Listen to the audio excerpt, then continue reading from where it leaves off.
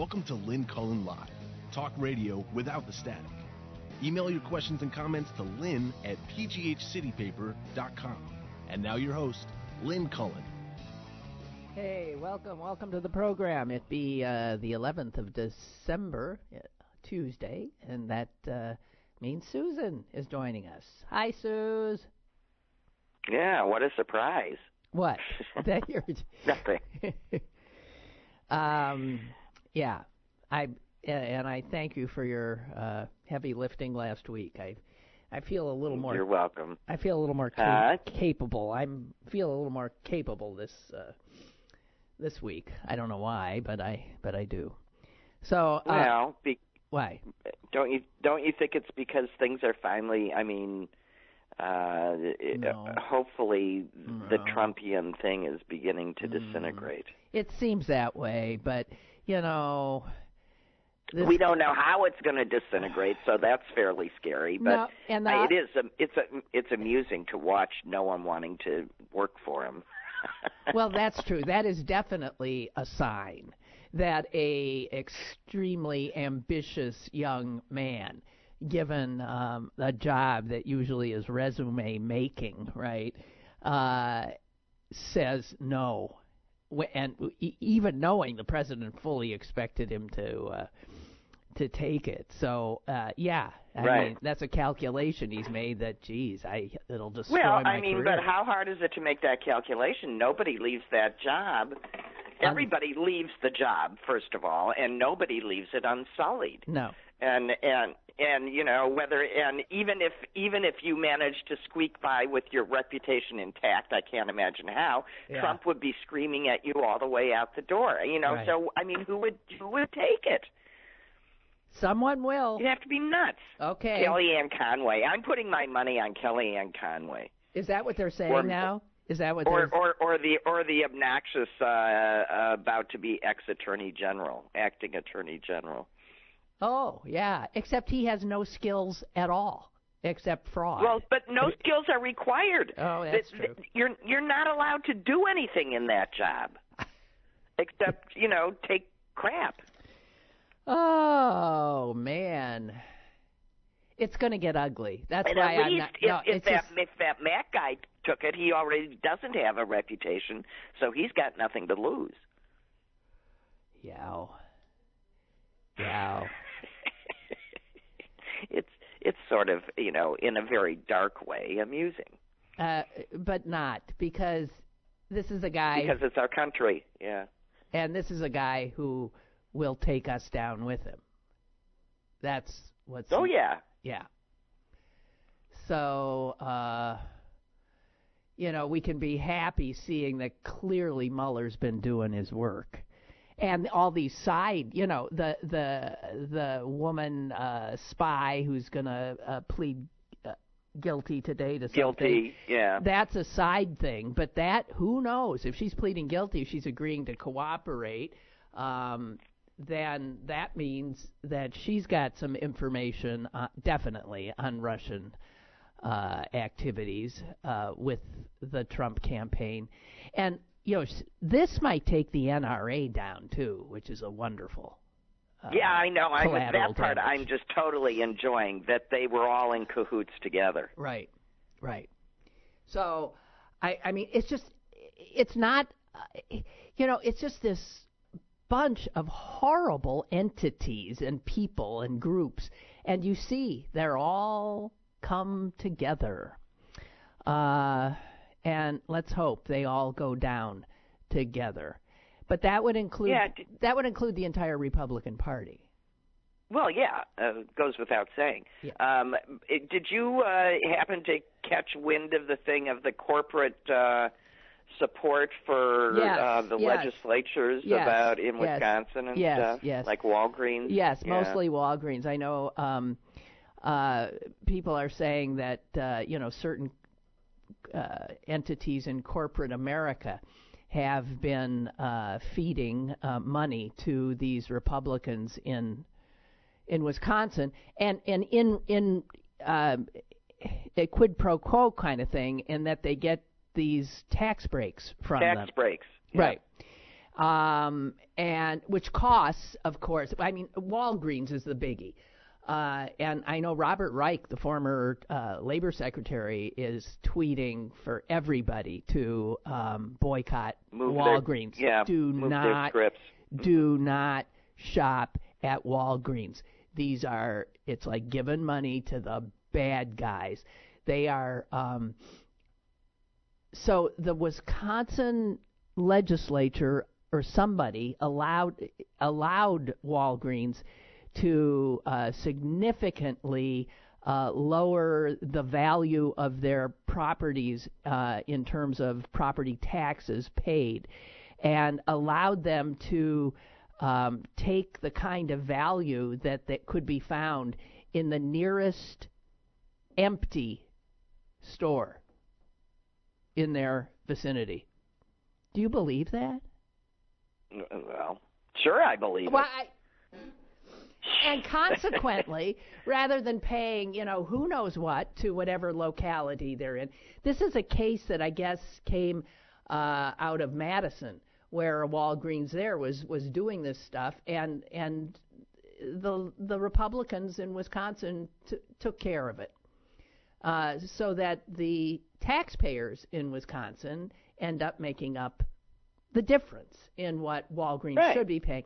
Now, that is one little tiny story that could be repeated with a million different corporate entities, right? In a million different cities, right?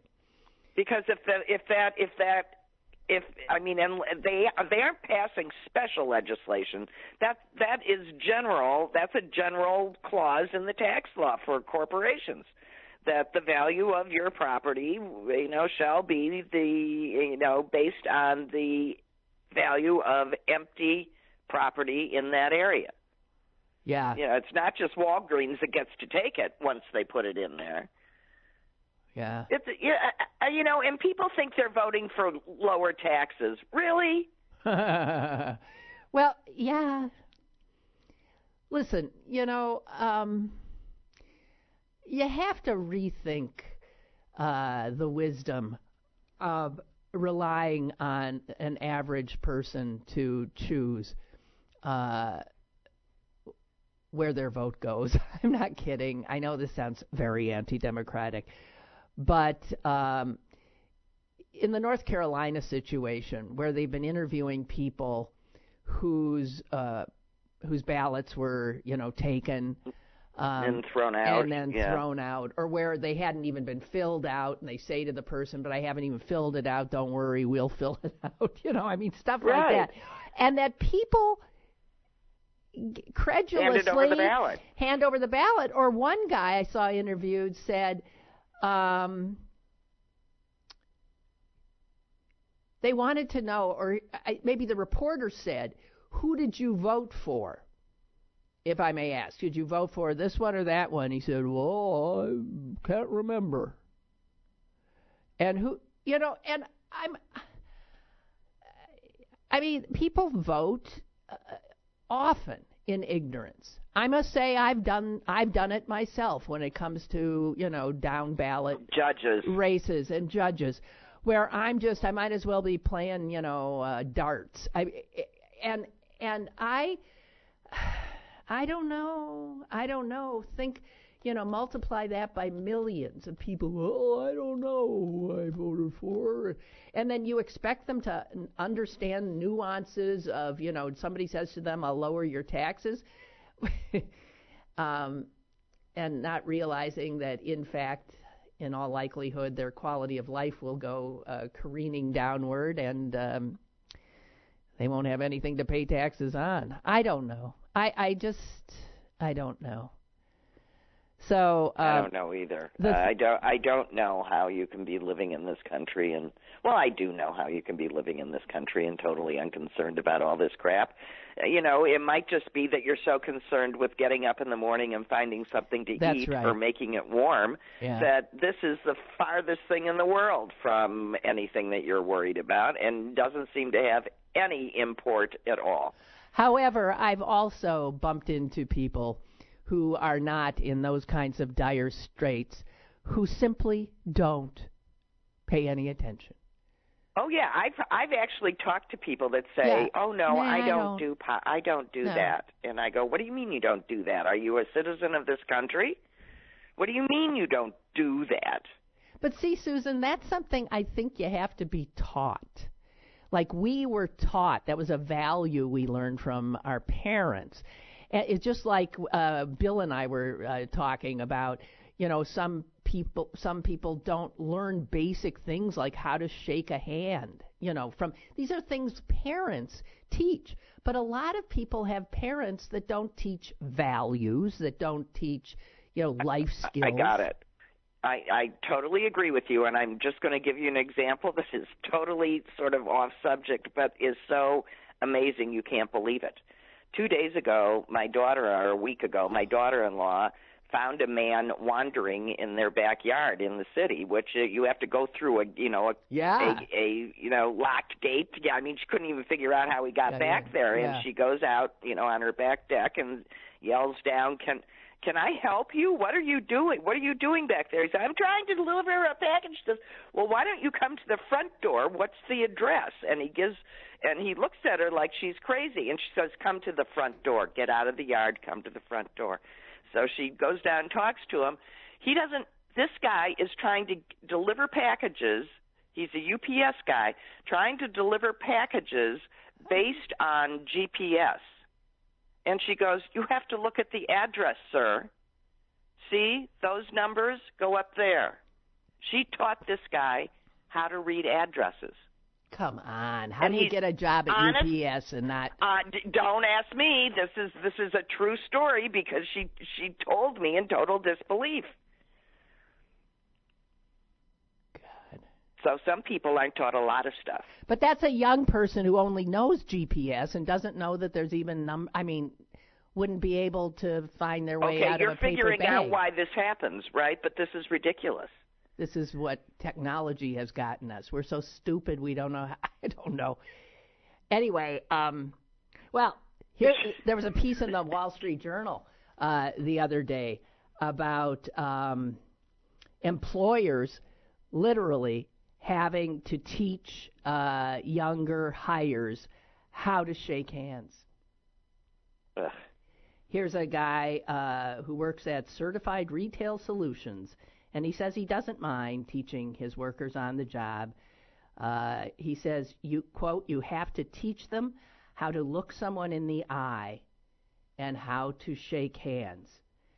In fact, Bank of America has developed a national training program to help its employees learn empathy, to be able to read other people's feelings, how they're having a bad day, how you might approach them better. And this is a direct result of technology, of younger people not having a lot of skill in face-to-face, right? Communication. Right. Unbelievable. I mean, it's unbelievable. Or not. Here, there's some more. Here, listen to this. I still don't understand parents. I don't care how much your child, when not, around you, might be, only interacting via device. Still, there should be some parental responsibility, like when you go out to dinner, basic manners, that a parent just takes responsibility for. Well, I think you didn't learn how to shake a hand at school. Well, I think some of these parents are too busy piloting the helicopters they're hovering over their child with.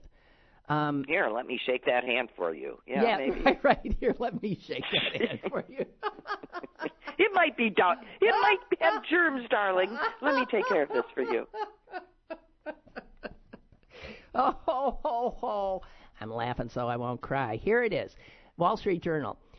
And this is because of technology, too. Jobs that require high levels of social interaction are actually growing because that's something robots can't do yet. right? So jobs that humans can actually do, requiring high levels of social interaction, have actually grown 12 percentage points since 1980, and as a share of the labor force. And this is why less social, math-intensive jobs have declined during that same period, because computers can do it. Robots can do it. So work, broadly speaking, has shifted toward an emphasis on things that we cannot do with technology. Humans are going to get the leftovers, okay? Anything that technology can't do, and that will have to do with social interaction at the very time that the same technology is robbing young humans of the skills of human interaction. Did that make sense? Yeah. It's unbelievable. It's the only, well, of course, scarcity also always drives, skills. Yeah. Wow. So anyway, this thing back to Walgreens, this is a story that was broken by David Leonhardt, I think, in the New York Times. And he says Walgreens has not said a word about this when questioned. Neither have other corporate sponsors of the Republicans in Wisconsin specifically. Like, here they are. If you want to boycott, Microsoft, Dr. Pepper, Snapple, J.P. Morgan Chase, Humana. And he says, corporations used to play a leadership role in the social fabric of America. They did. They took ethical stances for the good of the country.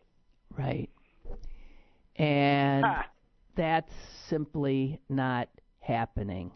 So he goes into the Walgreens loophole that was created for them so they could avoid taxes. And a few weeks after that loophole was passed by the legislature, Walgreens donated money to the Republican Speaker of the House, and then over the summer donated more to the committee to elect a Republican Senate. Then they gave money to the Senate Majority Leader. All of these are Republicans. They did not donate to any Democrats at the state level. And the message that Walgreens is sending to politicians, as other corporations are, is we don't care if you undermine democracy and steal people's votes, so long as we get to keep our tax breaks. So that's what corporate America is all about these days. Right.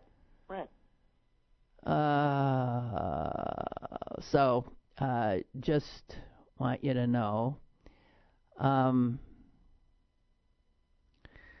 this is, when corporations and the government pal around like that's another aspect of fascism, by the way.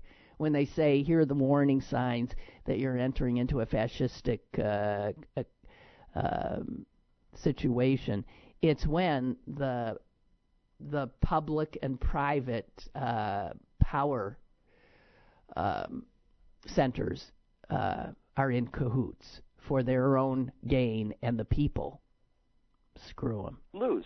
Yeah. But they manipulate the people.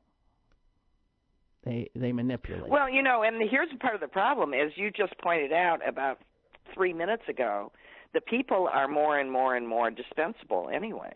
Yeah. But not if you have a democracy. They are in the corporate world, right. But for a governmental system like ours to work, the people are clearly the only thing that's going to save us. You've got to have... Well, that's right. But right now we have 40% of the people that the president's staff says will believe anything Trump tells them. Well, so now you even have them just clearly saying, yeah, we just lie to these folks. We feed them whatever we want. They'll believe whatever we tell them. We're not worried about it. It's right out there published for them to read, and they still believe it all. Yeah. Did you see the letter that a bunch of former U.S. senators? Yeah, Danforth was one of them. I'm trying to figure out whether that's all the Republicans that signed it because they're the only ones that are still living that remember that. No, no. Or whether there's really only 10, 8 Republicans. No, I don't even think feel they were that way about I don't the even Senate. think they are that many. We're talking about a letter signed by Republican and Democratic former senators, which was published.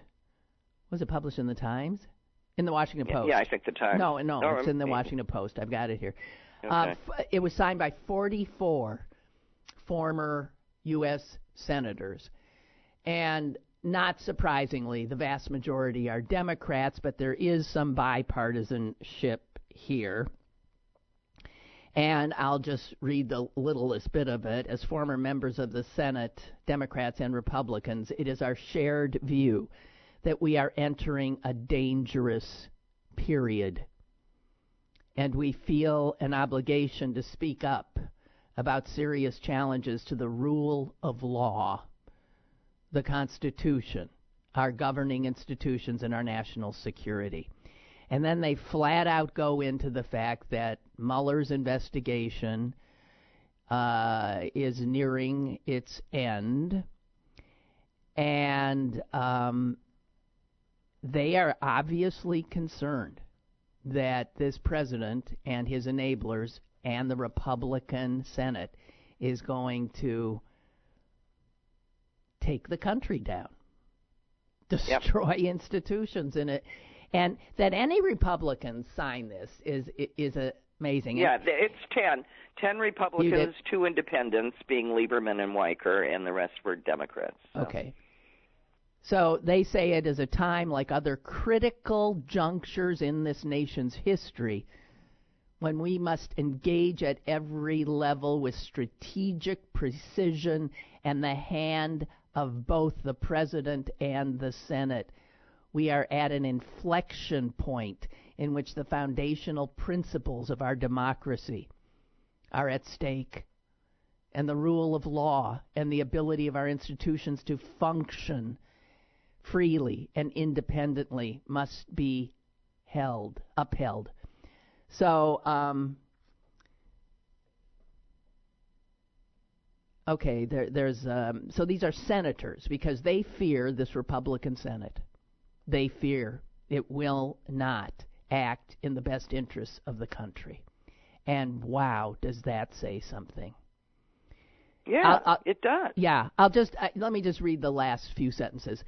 At other critical moments in our history, when constitutional crises have threatened our foundations, it has been the Senate that has stood in defense of our democracy. Regardless of party affiliation, ideological leanings, or geography, as former members of this great body, we urge current and future senators to be steadfast and zealous guardians of our democracy by ensuring that partisanship or self-interest not replace national interest. And as we said, let me read who the Republicans are who signed it. Ben Nighthorse Campbell. He was a Native American senator from Colorado. William Cohen, who was Republican from Maine, but who served as defense secretary for, I'm thinking, Clinton. This one surprised me. Alphonse D'Amato. Yeah.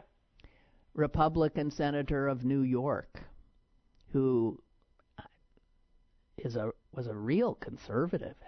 So that one surprised me. Well, but you just said it. He's a real conservative. Okay. John Danforth was Susan's former senator from Missouri. And an Episcopalian. David an Episcopalian bishop. Same, David Durenberger, Republican of Minnesota. Chuck Hagel, Republican of Nebraska. See, but he too has a history of bipartisanship. I mean, he served in Obama's cabinet. Chuck Hagel did. He was the Secretary of Defense, I believe, for a bit. I don't know. Where's another one? Richard Lugar of Indiana, who was a really classic Republican conservative and an honorable man. Larry Pressler of South Dakota, Republican. And Alan Simpson, who spoke at H.W.'s funeral, Republican of Wyoming, signed it. And then the two independents, Susan mentioned Lowell Weicker of Connecticut, who had been a Republican, and Lieberman, who had been a Democrat. So, do you think Mitch McConnell or any of these other Republican senators will even have a moment of... I don't think they give a rat's ass. Surely, Susan, some of them must be reachable. And I'll tell you, you know what? For 2 years you've been saying, I know. Surely we've... But no, they aren't. Yeah, but here's when they're getting reachable. If they see Trump going down, that's when they'll abandon him. They will turn on him as soon as it's clear they won't suffer as much or something. I mean, in other words, they will show no leadership. They will show none. But as soon as they will start peeling off, and they'll peel off totally out of self-interest, not wanting, like rats jumping off the sinking ship. Don't you think? That's how they'll. Oh, that, yeah. That's how they're going to, and they'll, I don't know. And I would think that we're nearing that point. I hope we're nearing that point. I mean, I think that they're going to begin to tie up loose ends. They can't even pardon themselves out of state charges for New York. So, I think people are going to start going to jail. People are going to start getting scared. There might be some charges. They're now looking at at the family business. And we all know there's plenty to find there. Oh God, it's a criminal enterprise. So, he might go down like Al Capone on tax charges, and he can't pardon himself out of the federal. No. Again, can't. But because he can get pardoned for that, but the state can put him away forever. Right. And I agree that this guy is likely going from the White House to the big house. He belongs in jail. He's going to end up in jail. But then we're going to have to deal with the 35% of his acolytes who will see this as I don't know what. Well, they're all armed and ready to, revolt, so. I don't know why people didn't see this coming, by the way. What else was the NRA doing?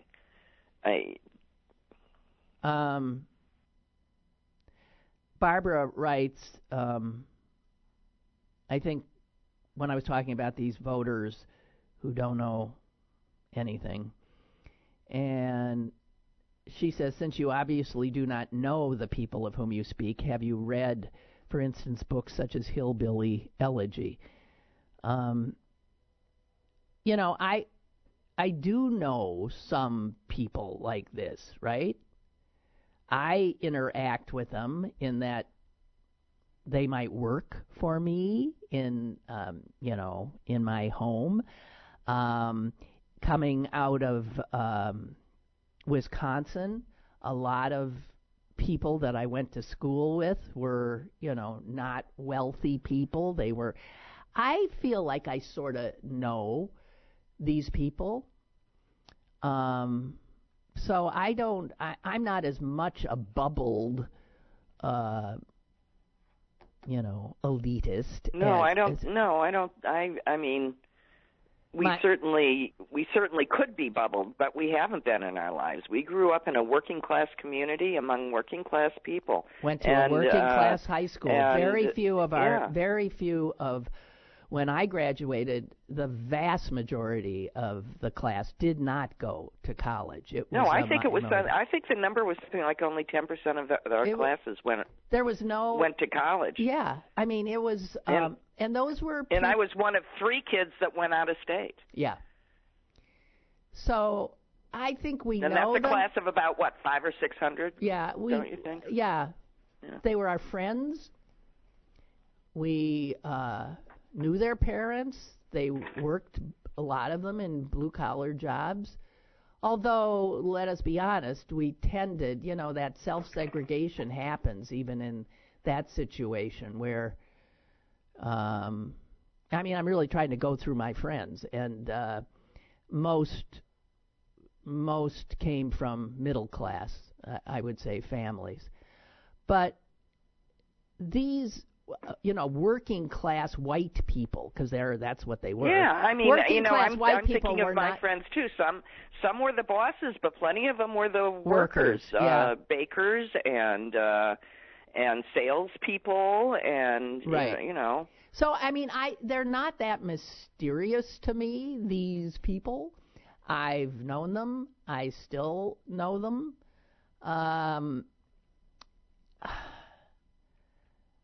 But any kind of generalization, as I'm always squawking, is lazy thinking, So to talk about this whole bunch of people, to talk about, coastal elitists as if they're all the same, to me it's the same kind of crapola as, I go nuts with, generational branding and horoscopes. Oh, right, right. Like blaming everything on the millennials that we're blaming for everything. I was listening to a very interesting talk on probably NPR yesterday about how the millennials got blamed for everything when it was really just market forces.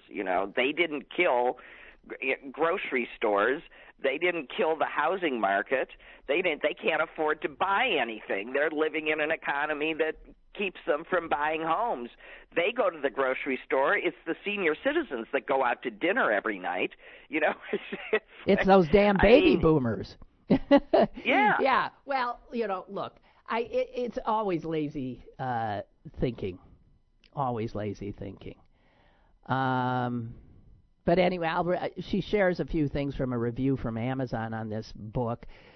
This is a story that many of the upwardly mobile middle class in the coastal areas, often so quick to judge the lifestyles and politics of those people in middle America, has no clue about. I speak from experience as someone that grew up in the heartland but has spent years in often elite circles on either coast. Okay, well that would apply to Susan and me too. Grew up right amongst the heartland people. That's where we come from, and then ended up in the elite, I guess. And it says here, 2 things struck me most about this book. First, the unflinching yet not judgmental portrayal of the circumstances and of the people involved. It's difficult to write on this subject without either glossing over the ugliness and making warm and fuzzy appeals to idealism and human nature, Hollywood style, or without, on the other hand, descending into attempts at political persuasion and calls to activism. This book manages to paint the picture in deeply moving ways without committing either sin. And second, the author's growing realization, fully present by the end of the book, that while individuals do not have total control over the shape of their lives, their choices do in fact matter.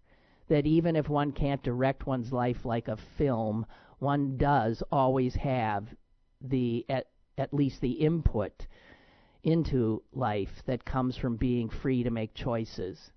Yeah, every day and in every situation. But I don't know that I even agree with that. There's a whole bunch of people out there that don't have any choices. It seems that way.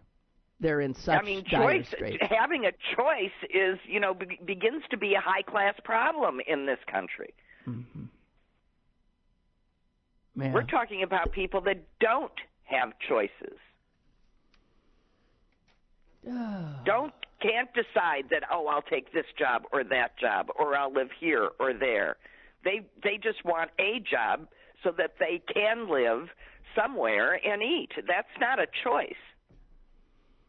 Right. Here's some good news.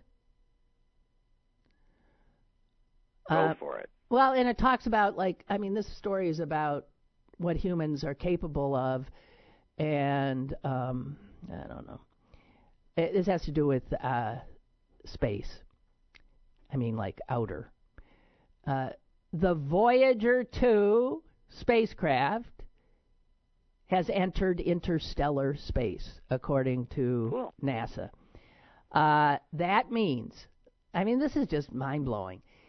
It is the second human-made machine to cross a boundary that essentially divides our solar system from the rest of the Milky Way galaxy.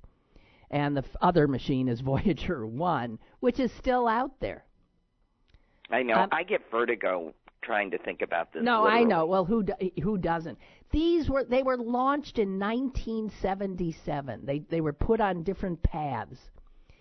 And they're there to tour all these giant planets, and they are both still operational. They are both still... Voyager 2 now is more than... Okay, watch your vertigo here, Susan. Voyager 2 is now more than 11 billion miles from Earth. It is... really, it's. I guess it's a testament to my imagination, but I get dizzy. I know. It is traveling at 34,000 miles per hour. And the scientists in it say that are behind it say, listen to this, here's more vertigo. In about 300 years, these things will still be moving, and they will enter the Oort, O-O-R-T, cloud, a distant reservoir of comets that orbit the sun. And it will then take about 30,000 years for the two spacecraft to come out the far side of that Oort cloud. Jesus. You feel puny? Mm-hmm. Yeah. Inconsequential. I feel disappeared. Yeah. No.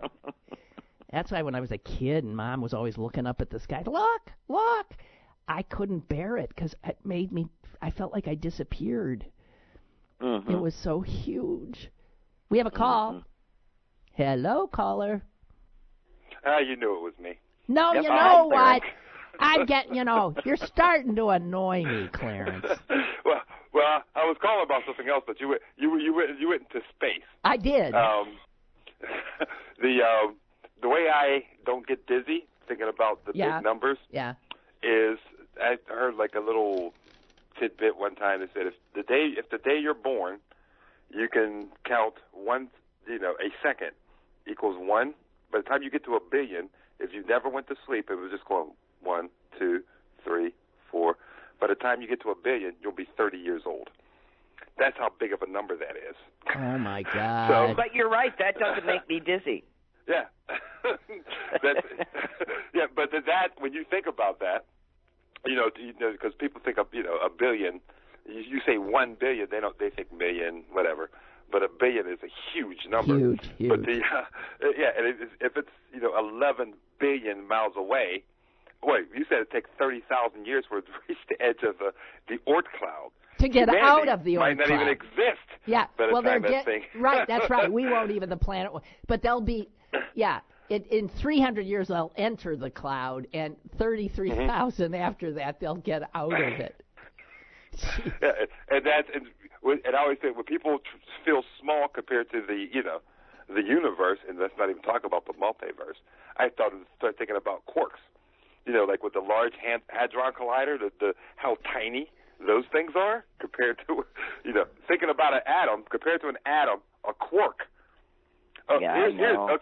Here's my brain hurt. Here's what there's so much space between like an electron and a neutron and an atom that if you removed all that space, all of humanity would become the size of a sugar cube. All right, stop it. I can't.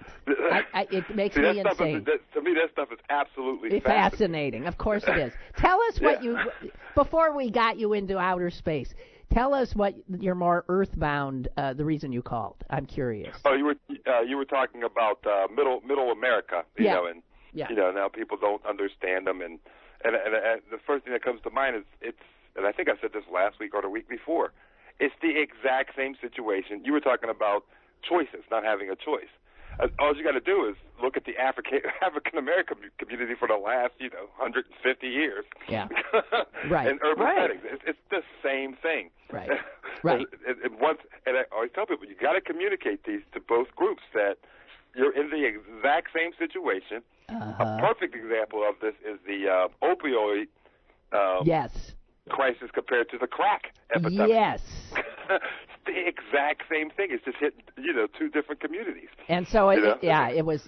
And when it's white, we, it gets our notice. When it's we wring our hands, although no one's doing much about it there either. Yeah, they're trying. There's some. And that's bringing up these two situations and getting those two groups together. Things like unions might start coming back. Things that made the middle class.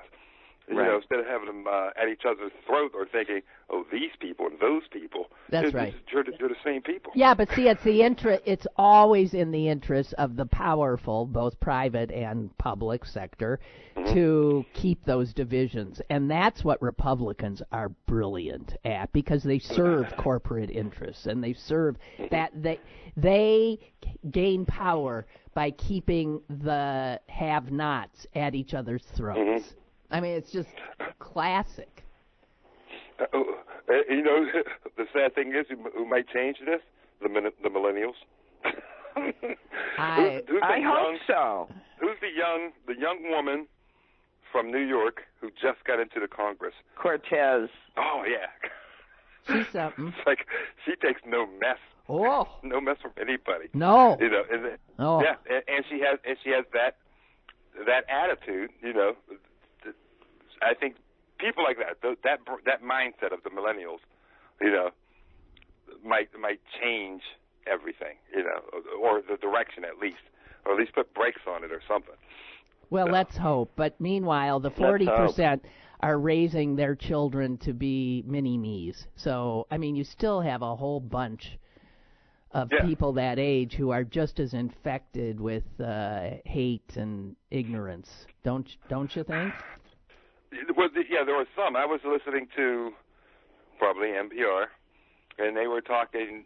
No, it wasn't NPR. It was Sam Harris's podcast. Yeah. And he had a woman on there who I think she's Muslim, but she was raised in like Finland or something and educated in Great Britain. But she did a documentary on like Nazis, and she went in basically alone to these groups. She was in Charlottesville with them. But she met one guy, and after a young guy, like in his 20s, he's the guy that got kicked out of college for posting a picture during Charlottesville. She met him. They're now friends. He's now completely changed his attitude because he met a Muslim. Well, one-on-one, does work often. One-on-one, that kind of outreach, can work. Yeah, and I think parents could talk all day long. And if Facebook is, instead of being a place for places like Facebook for confrontation, changed into something more about just learning more about people or other groups and cultures and all that stuff. Well, internet itself, I think it could usurp, if that's the right word, the ideologies stuffed into the brains by their parents.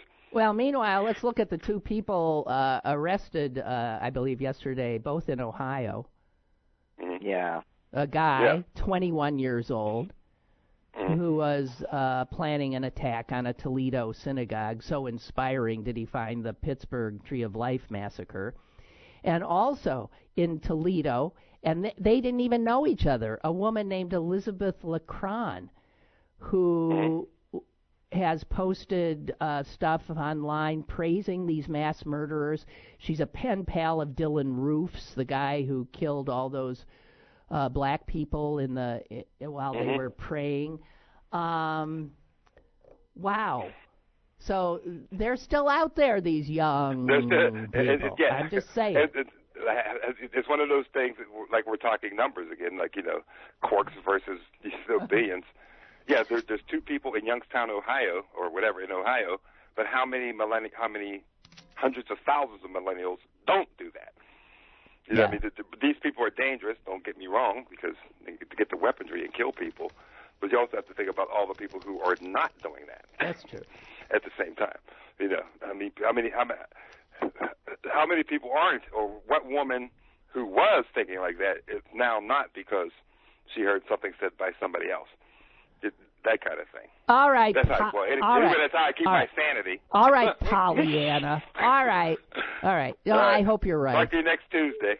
Up yours. Bye. Bye. Okay, Suze. Yeah. This will not surprise you. Yes. It is. People are finding out that most people who smoke marijuana are our age. Oh, I could have told you that. Well, I could have told you that, but I mean, the people are shocked because every time they legalize it for recreational, it's not kids that are coming out; it's old gray hairs. You know what? And even people who didn't smoke it, like I had friends over last night.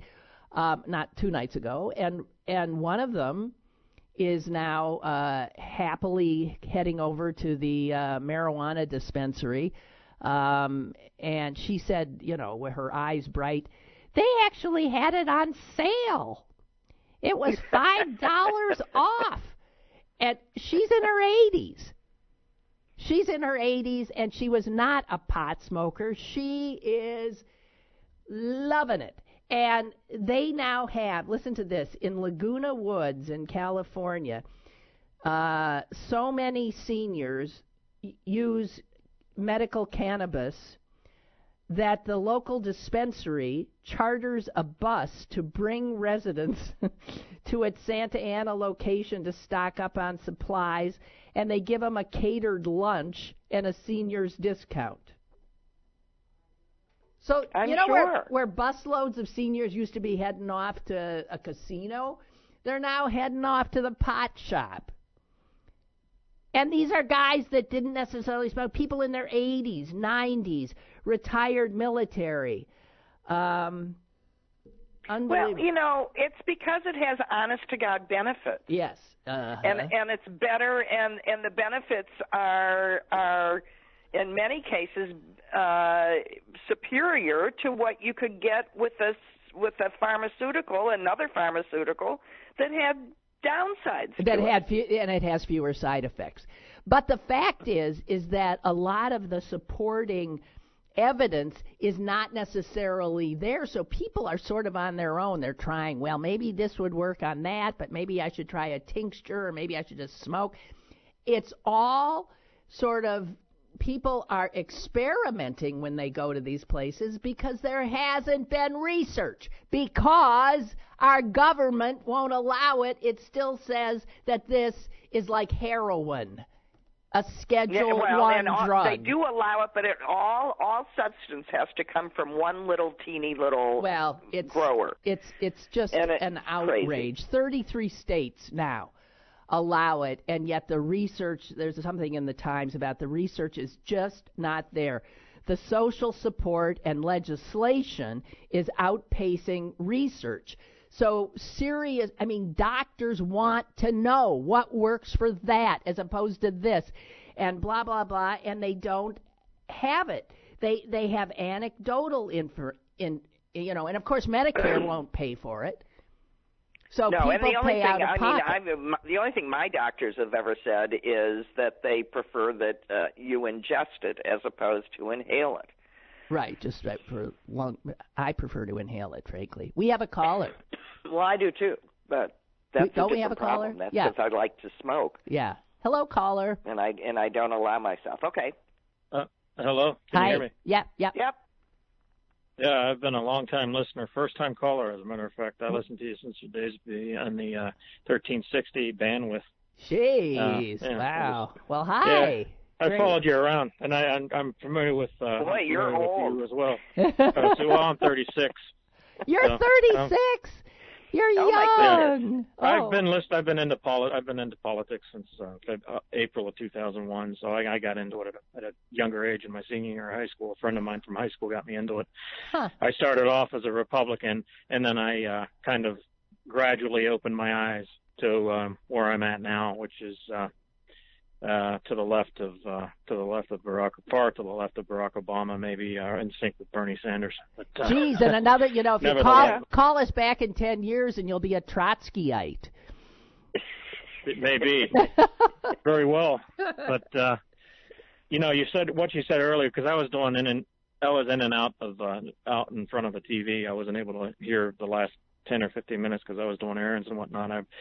What you said earlier, like 15 minutes ago, concerning Republicans of the Mitch McConnell, or as I call him, bitch McCockled sort, turning on Trump if they find it feasible to. Yeah. My question to you is, and to Susan as well, would it be feasible for them to turn on Trump, since Trump has more of a cult following than the Republicans have ever had before? I mean, not since Ronald Reagan, maybe. And that if they turned on Trump, would they not be cutting their own throats? And could we, in other words, be looking at the last gasp of a dying party and semblance of dying ideology, mixed in with the cultist, fascistic elements that are strongly incorporated with this party, horrible human being we have in the White House? Yes, right. Well, that's what you've been seeing. I mean, that's the political calculation they have made thus far, clearly. And that's what's interesting to watch, whether as the Mueller probe keeps dropping its little pieces and more people keep scaring the crap out of the people that are still there, whether the political calculus changes. I don't think it's going to change until the very last moment, and then hopefully it'll be too late. Well, my last follow-up then would be do you think that, being that I just revealed myself as being a Bernie supporter, whom I voted for in the primary in 2016, do you think that the neoliberal establishment served as a breeding ground for this man Trump to have dominated the way he has in the last 2 years? Jeez, where's that coming from? The neoliberal establishment created Trump? Like it's split the vote.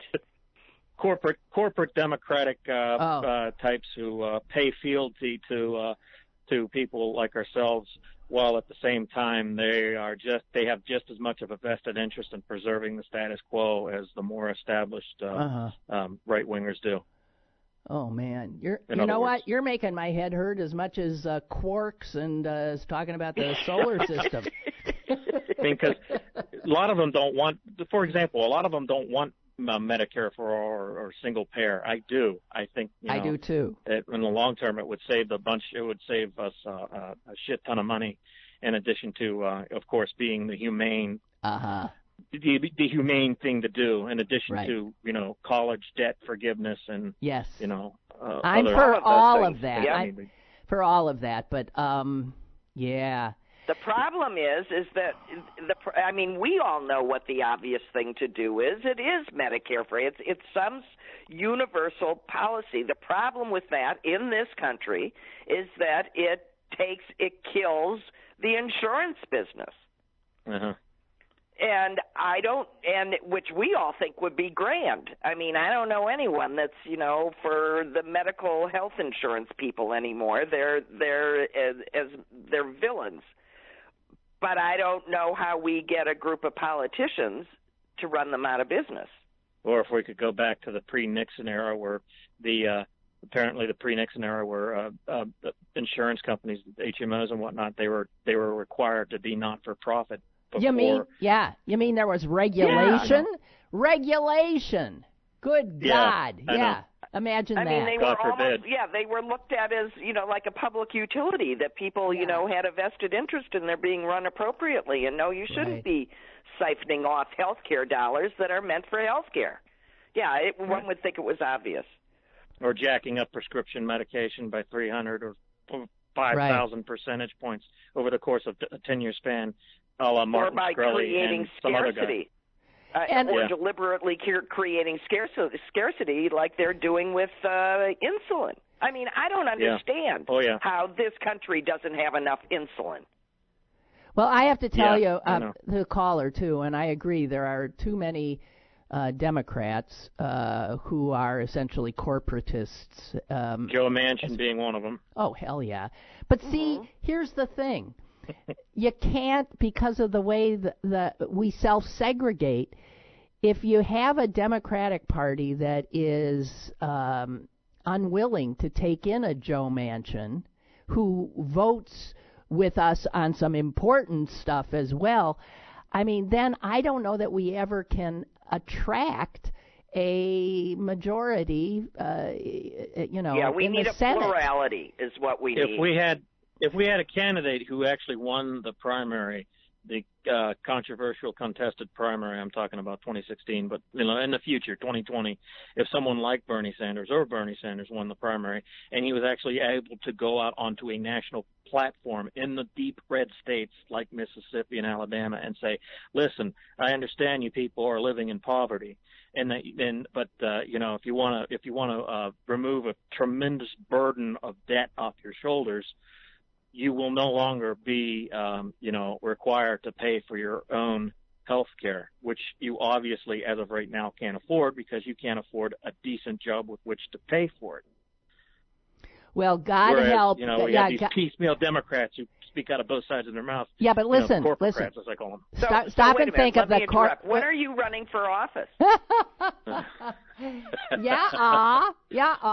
Hey, and no, also, I'm really serious. This is clearly something that you spend a lot of time thinking about, that you're parsing very carefully, that you have a tremendous interest and passion for. Why aren't you running for office? Well, maybe I don't think I have neither the money nor the connections. Well, the connections are easy. You start creating them. You start volunteering for other people's campaigns. That's what happens. Start little. You build it. Well, I challenge you. Oh, Susan, you don't know anything about his life or what he's doing, so you don't know. No, I don't. No, but it just takes a little seed planting. 36. Just to give you a synopsis, 36-year-old, Caucasian male who made some minor bad decisions as far as debt is concerned. Mm-hmm. But I still live with my parents, largely because I have to. College graduate, saddled with $40,000 in debt, and thankfully I went and got my CDL, a trade. But if it weren't for that, I'd be in far worse shape now than I ever was before I even went into school. Well, I think a lot of people could relate. And let me also say, in regard to somebody like Bernie Sanders guy coming out and gaining that that pinnacle where he's covered in a national election. I think the corporatized media. Oh yeah. Okay. I just want to say, getting that message out will be very difficult when where people get their information is the corporate media. That's why I don't have a cable box hooked up to my TV anymore. I use my computer and I go on services like YouTube, your channel, Young Turks, Jimmy Dore Show, and Tom Hartman, those outlets. Those are the sources of information. And I go to the right wing. Even the right wing wants to get a counterbalance. No, you should. Uncompromised right wing outlets, not the commercial Rush Limbaugh kinds. Ron Paul, for example, Okay. Hey, I wish you all the best, and I'm so glad you called after all these years. Thank you. No problem. Thank you. Bye-bye. Bye. Bye. Oh, it's always great to hear a new voice. And and that sort of gets us to the end here, I think. Really? Yeah, Suze. It's cool. It's 10 o'clock your time. It's 11 o'clock my time. And well, I think have a nice day. And you too, my sister. Okay. Well, thank you. Okay. I'm going to drive across town and try and replace my missing car stickers that I thought I would get through the mail because that's easier. But not in Illinois. Never arrived. Oh, okay. So yeah. Oh, it's one of those little annoying stresses. Okay, do it. That's right. Okay. Okay. Bye. And thank you all. And I'll be back tomorrow. Hope you will. Bye.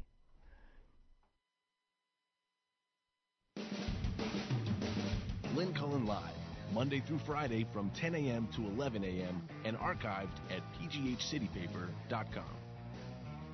The opinions expressed on Lynn Cullen Live are those of the host and do not necessarily reflect the viewpoints of Pittsburgh City Paper or its advertisers.